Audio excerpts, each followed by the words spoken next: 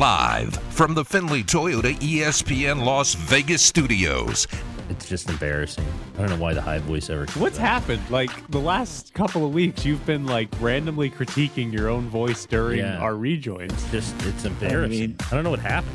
This is the Press Box. He's just doing his own self-critique. He's just listening to these rejoins, disgusted in his own voice, apparently. Yeah. The only thing I'm not disgusted is whacking that thing around, because it is me. With Graney and Bischoff. It's the exact same thing. It's the exact same it. thing. Ed was an actor at one point. He could mimic voices. Child actor. On ESPN Las Vegas.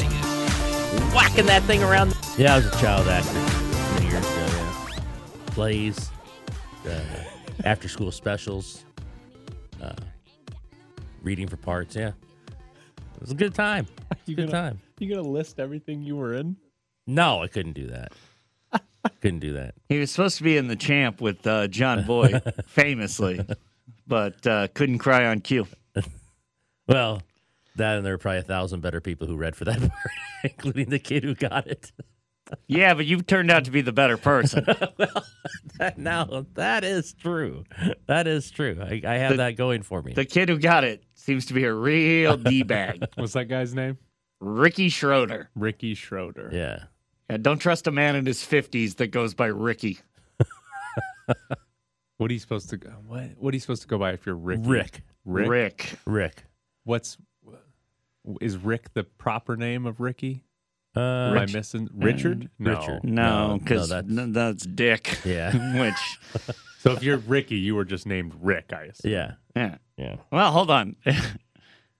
I mean, I already put the first bite up on Twitter, but if you know the long form version of Rick, go ahead and hit up the show. What's the Findlay Kia text line? 69187. Make sure you say ESPN. Yeah, and you see other people around here getting it like Rick is Ricky, or better known as. The First Bite. The Press Box First Bite is brought to you by Space Available. Do you believe more Kelly McCrimmon or George McPhee could still get fired? I don't know. We were there yesterday for almost 4 hours or more, 9, 10:30, 11:30, 12:30. No, yeah, almost 4 hours. And I walked out of there probably knowing less than I did when I walked in 4 hours earlier about who might get fired. Don't worry, Ed. No one at our illustrious station got any of that 4 hours of audio, so you won't have to hear it again. So, did you take away? I know Pete DeBoer and Kelly McCrimmon both sort of said they haven't made a decision on Pete DeBoer's future and whether or not he'll be back, but he is under contract. But he sure would like to. Did you walk away from that, just given their demeanor, thinking that Pete DeBoer would be back, thinking that Kelly McCrimmon would be back?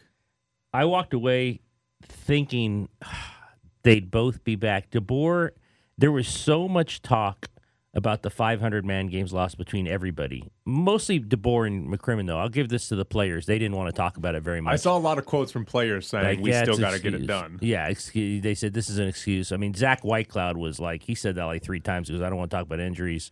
We didn't get it done. Jonathan Marsh said we didn't earn the right. It was more the head coach and the GM talking about this. And when they talked about it further and further, I came to the conclusion that when they have these meetings, there's going to be stuff they disagree on for sure. The goalie situation, what was said about the goalie situation, perhaps the system. But I think it's just going to all come back to, and they lost 500 games. And how can you really evaluate someone when there's that many veterans out, not on the road, not in the room? So, yeah, I walked out of there. Now, I will tell you, other people had different opinions than I did. We heard different things. You know, we all heard different things in terms of what we thought it meant. But I walked out of there thinking that they're coming back. So, do you think there's a legit evaluation period now for Pete DeBoer? Because the way it was phrased is like they're going to sit down. Pete DeBoer's going to sit down with Kelly McCrimmon and talk about his future and the job and all that. Like, is there still a legitimate evaluation that's going to happen? You mean if they already made up their minds? Right. That because the season ended, within the last few days. They were officially eliminated from the playoffs 7 days ago. Like, there's been plenty of time for them to sit back if they wanted to make a decision quickly, I feel like they've already made up their mind. Well, I'm not surprised at anything because I remember Gerard Gallant telling me that when he went in there, he thought it was, say, let's come on, guy, let's get things going. We're okay. And he walked in and they said, you're fired. So nothing would surprise me with that organization in terms of how they make decisions. Yeah, I don't know. I mean, you could very well be right, and the decision's been made, and he'll go in and he'll talk about the injuries and he'll talk about everything that happened, and they'll decide one way or the other, or they've already made a decision. It's weird to me that it seems as though, or that there would be some sort of, okay, now we're going to sit down and look at it when they've been eliminated for a week and the season's been over for 4 or 5 days now. It just seems weird to me that it would be, okay, now we're going to get into it. It's like, I think you should have already made up your mind. Like, what are you going to talk about over the next few days, or what are you going to think about over the next few days that would change your mind that you haven't already thought about? Because it's not like they are just now thinking about it, right? Like, this has been, we've been talking about the chance of somebody getting fired for like weeks now. Because I hope everyone's being evaluated in everyone's minds as they go along. Right. You'd think that's what was happening, but the way it was phrased made me think they want you to be like, we're going to sit down and figure this out starting tomorrow. And it's like, you probably should have already done that. Anyways, so I want to ask you about the injuries and the man games lost. Did you happen to read Senbin's story on man games lost? I didn't read that. I have to say I did not. Basically, Pete DeBoer yesterday said 500-plus man games lost, right? And all that was brought up about how many injuries they had, how they were never healthy, and how many man games they lost.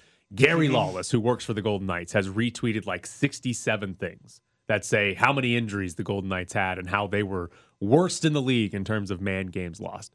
Well, Senbin wrote a story about it, and the premise of the story is that the Golden Knights can't claim they had 500-plus man games lost because if at any point during the season they were fully healthy, their team was illegal. If at any point during the season their entire roster was healthy, they would have been over the salary cap and they would have had to trade guys away.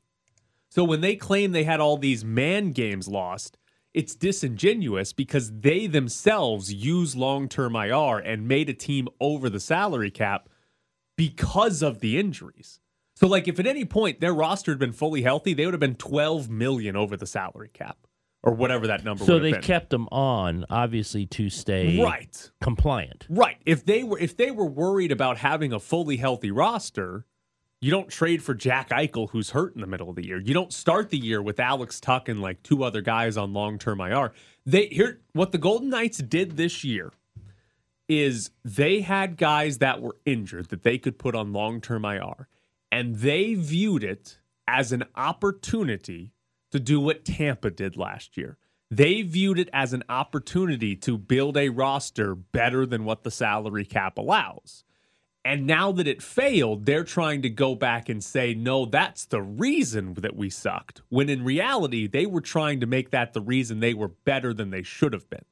But if they never use long-term IR, they don't have 500 man games lost. Ken's story in Senbin was like 250 or something like that. Because you can't claim injuries are the reason we sucked when you trade for a guy who has to have neck surgery, when you start the season with guys on long-term IR, when your roster the entire year, if healthy, would have been illegal. Like, if they had been healthy, they would have had to trade away roughly $12 million in salary.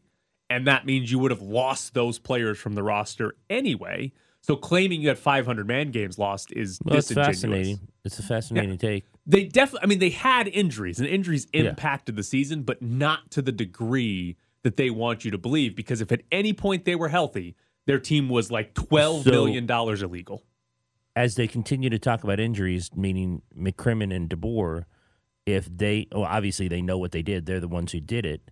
Do you think that plays into the fact whether he's retained or not? I think it could with Pete DeBoer, yes. I think for McPhee and McCrimmon, that is absolutely the excuse they're pumping out, even though they're the ones that created part of they didn't create the injuries, but when you trade for Jack Eichel in the middle of the season and you know he's got to have neck surgery, you're kind of doing it to yourself in that instance. So I think they might view that when they're evaluating Pete DeBoer, but I think that's more or less, hey, let's use this as an excuse, even though it's a little misleading as to how significant the injuries were to what their roster was. Basically, Ken's whole idea was, okay, how close were they in every game to fielding a team that was up to the salary cap? And they were pretty damn close most of the time to having a team that was up to the salary cap because they were using long-term IR and they were $12 million over. So even when Riley Smith and Mark Stone are out, you still have a team that's basically the full salary cap on the ice because you're $12 million over the entire season. Were you surprised that said, because we said at the time they took Carrier off and that's why they made Leonard the backup? Okay. Like, we've talked about this a lot. Why on earth did they decide that Will Carrier being activated was more important than Robin Leonard being able to torn shoulder to have the surgery he wanted? Like, they decided we have to have Will Carrier. He scored so bad. He did score so bad that we're going to force Robin Leonard to sit on the bench as a backup 2 days after he decided to have season-ending surgery. For Will Carrier? Yeah. Like, we talked about that at the time. That was just, it made no sense. Like, it made no sense. Because for whatever reason, the next day they were able to let Robin Leonard go and bring Yuri Patera up on an emergency basis. Just play a game without Will Carrier, and the next day, and Leonard doesn't have to be the backup. Right. You can do the emergency thing right there. Like, that to me it still is unbelievable that that's a decision they made, that Will Carrier in the lineup. But they felt they needed Will Carrier to stay in the playoff race. Right. Was so much more important than Robin Leonard. Not, like, in all seriousness, this guy decided to have season-ending surgery 2 days prior to that game. If Logan Thompson got hurt, they were actually going to put Robin Leonard in the game? They said that yesterday. They were actually going to put this guy in the game because they 2 said days he could after do no further surgery. damage, which is amazing in its own right. But the player said, "I want to have the day before on Saturday surgery. when he's if you believe the timeline and after some of the questions and answers yesterday, I don't know what I believe, but from the GM, I really don't. I don't. And props to Dave Shane. We're gonna have him at 7:30 for asking some very pointed questions yesterday. But if you believe what they said yesterday, he met with their doctors on Saturday morning, where the doctor said, "You need to have surgery. This is too bad." And then they put him as the backup on Sunday to get Will Carrier off.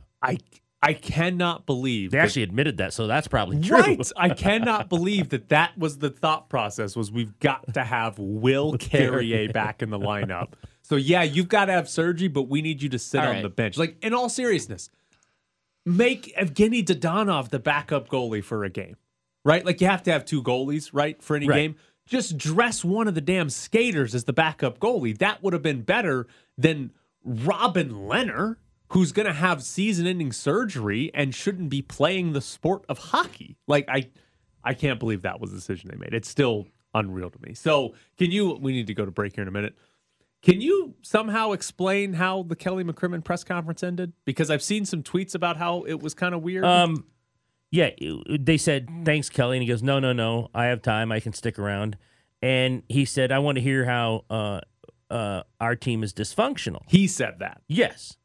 And it was interesting because, as Dave Shane reminded him, no one in the media has ever said that. That was Max Pacioretty. Max Pacioretty said that.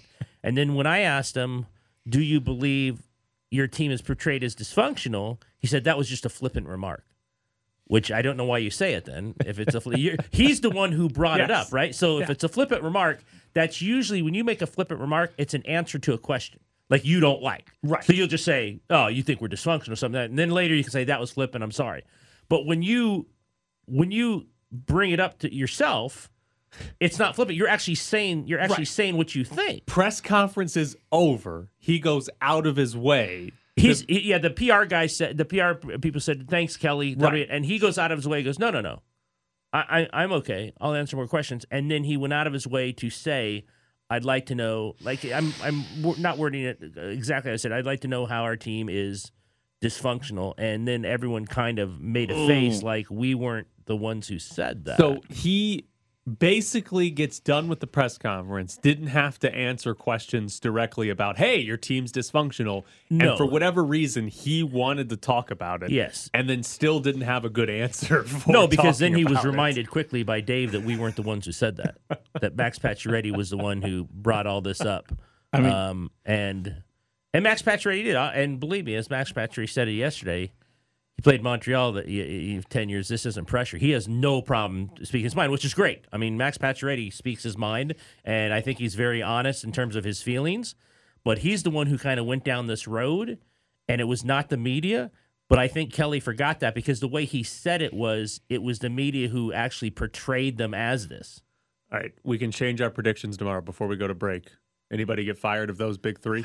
McCrimmon, McPhee, or DeBoer? If anyone does, I think it's DeBoer. Okay.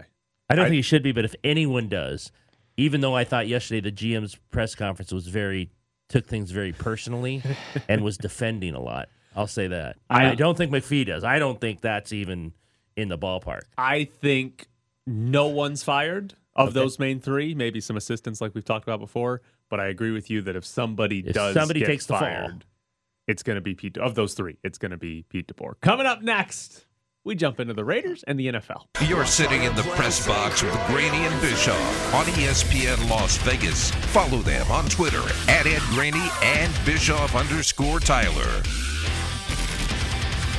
Are you disappointed you're not going to London or Munich for Raiders games? You not see me throwing the party during the break? Oh, man. You don't want to travel? No, Come on. not that far. We did it. We did it twice. No, 3 times. Twice did you London go to Mexico? and Mexico City. So the NFL announced their international games. The 3 games in London, Minnesota and New Orleans, New York, the Giants, and the Packers, and the Broncos and the Jags, and then the 1 game in Munich, playing in Germany for the first time, Seattle and Tampa Bay. So those are your 4 games. There will be a game in Mexico City as well. It's San Francisco and Arizona. We actually sent some decent teams over there. The Packers are going. The Bucks are going. The Broncos are kind of decent now. Right. I mean, we still gave them the Giants and the Jags, and the Seahawks are going to be Right. Jags will miserable always this be year. there. But we still sent them some teams. But like, it's not Jacksonville Texans Yeah.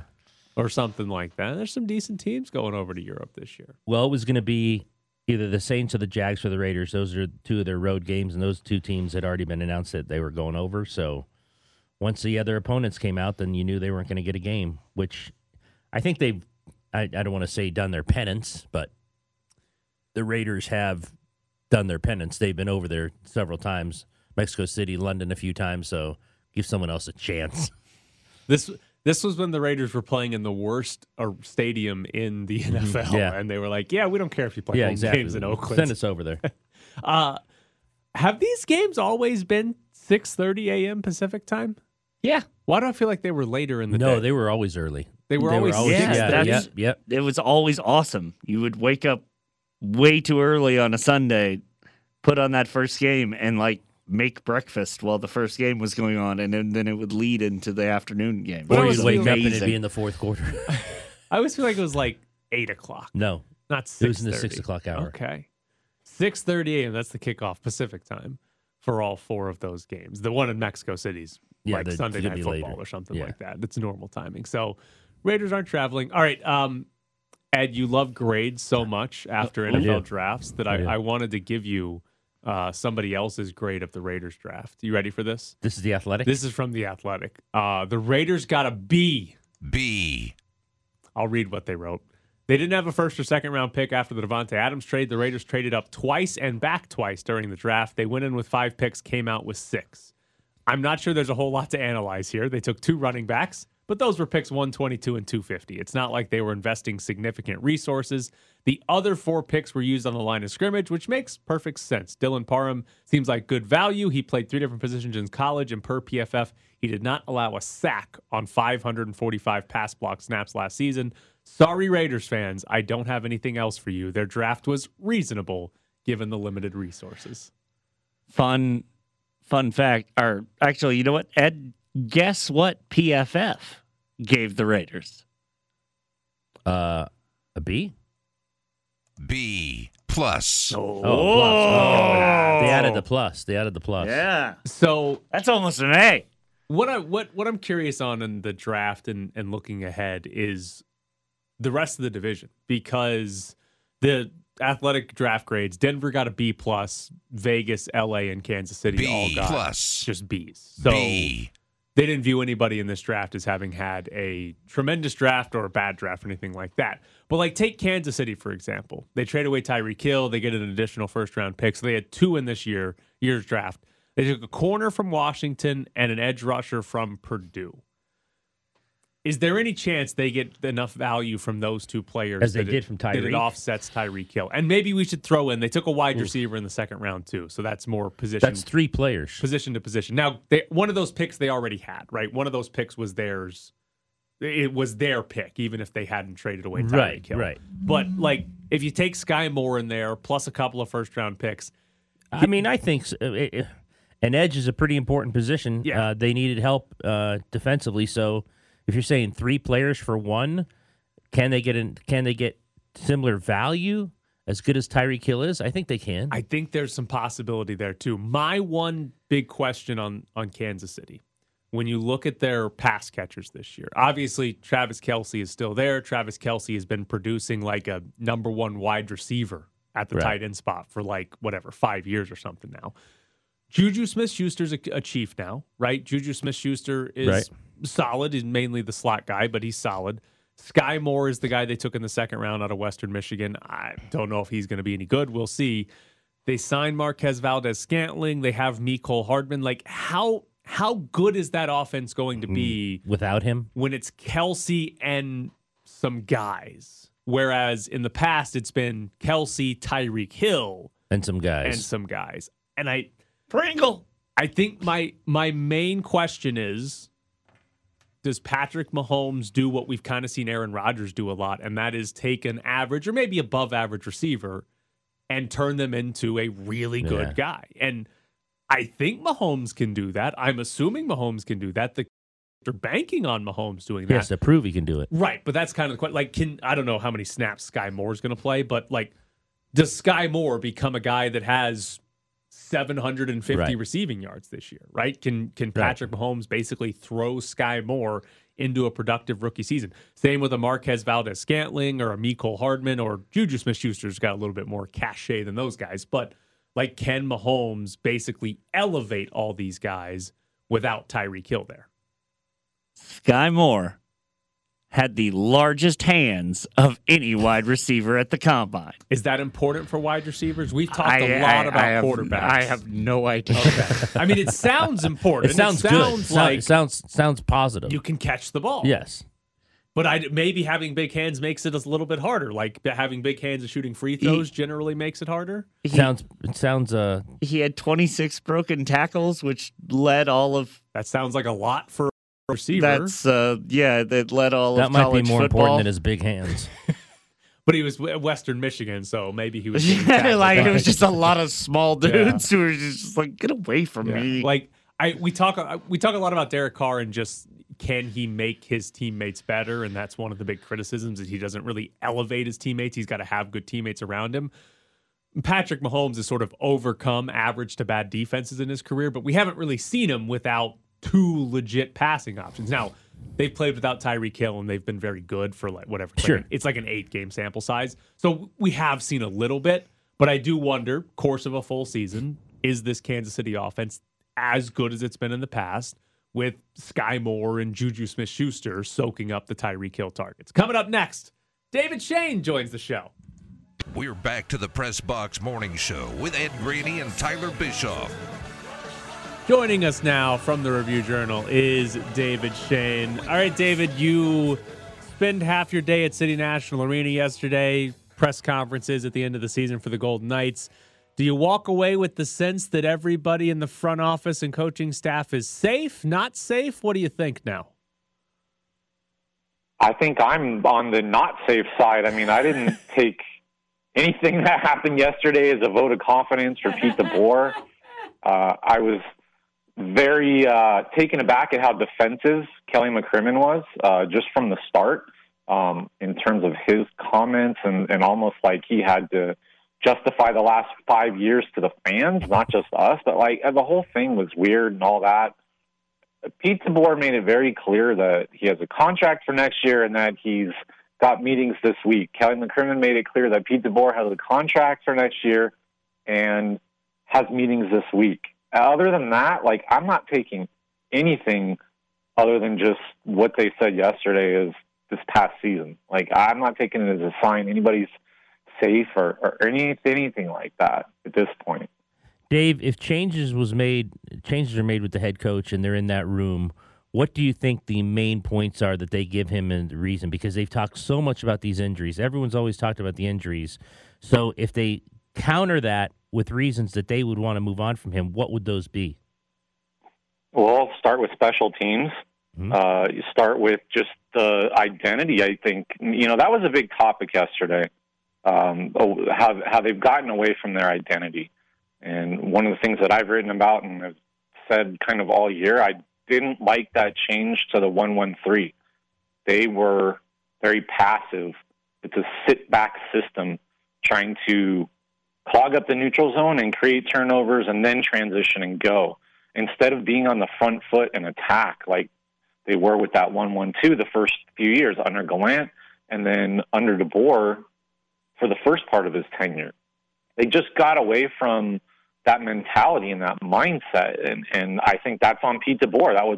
That was a decision that he made, to go to that system. And I think if you're going to look at it, and Kelly McCrimmon, I think, even kind of laid it out. They were, I believe, he said 12 games over 500 at the All-Star break, and 12 games over 500 at the end of the year. So you can look at the second half, call it a collapse, or whatever you want. The situation with the goaltenders, like, I think there's a whole lot of different things if you're Kelly McCrimmon that you're going to, be able to put down on a list and say, okay, here are the reasons why we're not moving on, let alone the fact that, there's some contract stuff. Pete DeBoer is going into his last year. So do you want a lame duck coach or, can you negotiate an extension? And if you can't negotiate an extension with him now, maybe you sever ties and cut bait and just say, okay, we'll find somebody at this point, and we won't try to do the lame duck thing next year. Let me turn it on then the guy who would be leading that meeting, and then meaning Kelly McCrimmon, but the people above him. Let me turn it the other way. If Bill Foley's deciding on McCrimmon's fate, what does he say? Is it mostly the salary cap? And let's say he decides to move on from him. Meaning Bill Foley's reasons for moving on from McCrimmon? If he just moved on from his GM. I mean, I think you would take a collective on that. I think you would look at the entirety of his tenure since he was promoted to GM and the moves that he made, the Leonard move, the Fleury move last offseason, the Donna, you look at the collective and, again, to go back to the identity and all that, one of the things Kelly McCrimmon was very defensive and almost defiant about yesterday was that they're not, looking for every shiny new toy and going after that. But on the surface, it certainly seems that way. And they've made a lot of changes, maybe skill and talent for character guys and role players and things like that. And I think, again, the collective of the identity and that loss, I think he takes a share of the blame in that. If we're to believe that, yes, there's a collective and yes, there's collaboration in that front office, but that Kelly McCrimmon is the general manager and that these moves have his fingerprints on it, then if you're Bill Foley, I think, if you feel somebody has to pay for them not making the playoffs, then you can point to, a series of moves that led to that. Fair or not, the Golden Knights don't exactly have the best reputation as far as how they treat their players. And you can go back and point to things that happened in year one. I mean, Vadim Shipachyov was kind of sort of forced into retiring from the NHL. Do you think Bill Foley cares about any of that, or do you think he only cares about on-ice stuff? Sorry, you caught me in between bites of a bagel there. What kind of bagel? Hold on. What kind of bagel? It's an everything bagel with avocado on it. Oh, there you that's go. okay. Nice. I was going to say I got schmear. fancy. I like that. Okay, so one, let me just say this because I don't think I've ever had a chance to like really comment on this, and it's old, but like as far as the Shipachyov stuff goes, like that was on him, and I've flat out heard this from players in the locker room and whatever. Like he did nothing. He came here, felt completely entitled. If the Golden Knights were going to hand him a first-line center job based on whatever he did in Russia, they would have lost the team. That was like one of the best moves that they ever did, was hold him accountable and say you can't just come over here, you know, and expect everything to get handed to you and not work for it. So I think there was some establishment of culture and all that went into the Shipachyov thing. I'm not going to hold like that one against them. And I know that's just an example, Tyler, that you're throwing out, but that one in particular, I'm actually going to put on a lot on the player. As far as the reputation of what Bill Foley cares about, yeah, I think he cares about winning, but I think this is where the disconnect is between the fans and sort of what goes on behind closed doors and what message is not being delivered to the fans from the Golden Knights. Is I think Bill Foley and that front office behind closed doors thinks that they do everything for those players, and they care more for those players than anybody will ever know. You know, we just don't see it. The problem is we see the public. We see agents putting swords through goalies, you know, and memes, and we see agents, you know, putting stuff out. We see other reports and you know, we question where it's coming from and different leaks and all of that. Like the Golden Knights are basically losing the PR battle when it comes to that. Like, yeah, there's been players who have left. Obviously, Marc-Andre Fleury was not happy, but like Ryan Reeves was totally fine. He got traded and was like, okay, I understand. I'm going to go to New York. Didn't hear a peep from Nick Holden. So, like, I don't know how to take all of that. I'm not entirely sure. You know, I mean, look, I'm the person who wrote an entire story last fall about are they ruthless and are they too ruthless and all of that. And I think there's some truth to that. I think there are some practices that maybe they need to look at. Definitely some PR stuff in terms of just, you know, the messaging and how it's getting out there that they need to look at. But I think you could find a lot of players that, you know, would think that they're treated well. I think it's just, you know, it's like anything. You're going to get opinion. I mean, Max Pacioretty stood up there yesterday and basically said, we need to have a different power play formation. You know, I mean, how many players are going to get up there and essentially trash a coach like that? So, like, you get different, you know, variations on it, and guys are, you know, okay with the Knights and their attitude toward winning, and some guys maybe feel like they're disposable, and that's just kind of the way it is, unfortunately. Two-part question, did you walk away with any more sense of what happened with Robin Lehner, and if Pete DeBoer comes back, how difficult will it be for him to coexist with Robin Lehner? Yeah, so I'll answer the second part of that first. I think it's going to be very difficult. I don't understand how, based on what I kind of think happened, that they can reconcile that. It seems like they crossed the point of no return. And this is kind of where I'm going with this. And look, I'm gonna put a disclaimer on this that I don't know what you can trust from Kelly McCrimmon and the Golden Knights anymore. Like, I don't know how much truth there is to anything that they say. And I want to preface this as well. I'm very hesitant to kind of go this way because I don't like to cannibalize members of the media. And there were two members of the media that had reports out there about Robin Lehner that proved to be correct. And I'm not going to sit here and, like, trash anybody on that or whatever. But, like, let's look at how this all kind of came about. Like, he plays on Wednesday. They have an off day on Thursday.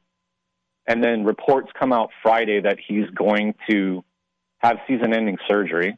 So, like, you wonder where the sources and where that's emanating from right away. And then all of a sudden, according to Kelly McCrimmon, Robin Lehner comes in on Saturday and just says, I'm meeting with the team doctor. And they say, no, we're shutting you down now. Like, it doesn't add up. There's something that's not being said. And if I'm a player, and this is just me, I'm just going to say this is me, okay? From the outside, what it looks like is that at some point along the way between Wednesday and Saturday, Robin Lehner made the decision that he's done, that he's out, that he's just shutting it down. And eventually, the Golden Knights said, okay, after Saturday. So, like, if I'm a player and Robin Leonard went in there and said, no, I'm done. Like, I wonder about that. Like, can he tough it out? Why was he playing before, and then now all of a sudden he just can't do it? Like, there was no clarity in terms of that. We haven't heard from Robin Leonard on all of this. So all we're getting is the Golden Knights side that they had a plan on Thursday and Friday that he was going to practice Saturday and be available on Sunday. And then everything changed on that Saturday. So, like, why? There was no explanation for why Robin Leonard went and saw the team doctors on Saturday, and then suddenly he needed surgery where 3 days ago he was fine, or even the day before he was expected to practice. Like, it just doesn't make sense. And until we hear from Robin Leonard, there's just going to be a big question mark in my mind as to what happened during that week and who made the decision that he was going to have his surgery then and not after the season, or that he was going to be done. Because all this, too, is that the Golden Knights acknowledged, and they said, everybody knows that he needs surgery. It was just the timing of the surgery and when the procedure was going to be done that changed. And I don't know why Robin Leonard seemingly wanted that expedited. Before we let you go, I was just going to say, do you think he plays another game for him? I don't. Okay. Personally, I don't. I mean, I don't see how you come back from this. That being said, I don't know who's going to take his contract 3 years at $5 million and like everything else. I mean, if the Knights had problems trading Marc-Andre Fleury, I don't know how they can just easily unload this contract. So I'm sure there's a whole lot of layers to it. I'm sure I'm missing, a lot more to this. I'm fully willing to admit that. But from my vantage point, if it happened the way that I think it did from the outside and Robin Leonard walked in and said, I'm done, I don't see how you can come back from that. They can trade him for Mikkel Häkkinen from the Chicago Blackhawks again. That guy likes to be And then traded. release him a couple weeks later. Yes. Why not? Yeah, and then Chicago can bring him and sign him back to one of their minor league teams. He's David Shane from the Review Journal. Dave, as always, we appreciate it. Thanks, Dave. Great stuff. Thanks for having me. Thanks. So David Shane on the Golden Knights. And when we come back, a little bit of UNLV basketball because they lost another player to the transfer portal. It's the Press Box with Graney and Bischoff on ESPN Las Vegas. UNLV's losing another player into the transfer portal. Josh Baker has entered the transfer soft portal. and wet? So Marvin Coleman, Josh Baker, Reese Brown are in the transfer portal for UNLV. Donovan Williams is maybe going pro, maybe coming back to college. But he did tell Mike Ramal that if he comes back to college, he will stay at UNLV. So yesterday you asked about the roster. Here's what UNLV has. They got 5 guys coming back now. Jordan McCabe, Keyshawn Gilbert, Justin Webster, David Mwoka, and Victor Iwako. They have 5 transfers coming in. Elijah Harkless, Elijah Parquette, Luis Rodriguez, Jackie Johnson, Isaiah Cottrell. Maybe Donovan Williams, we'll see if he comes back. That would bring them up to 11 if he does come back. So that they have 2 scholarships left, essentially, if Donovan Williams does come back. So they still have a couple of spots open to potentially add a player that could make a difference on this team. Somebody that might, score more than 5 points a game at the college level. Okay. I mean, you and I have talked about it often, and it's a more defensive-minded team. I think Donovan Williams comes back. I think he should come back. But I think he comes back. Does Josh Baker hurt them at all? Probably not. I don't think. But looking at Josh Baker, does he really hurt them? Probably not.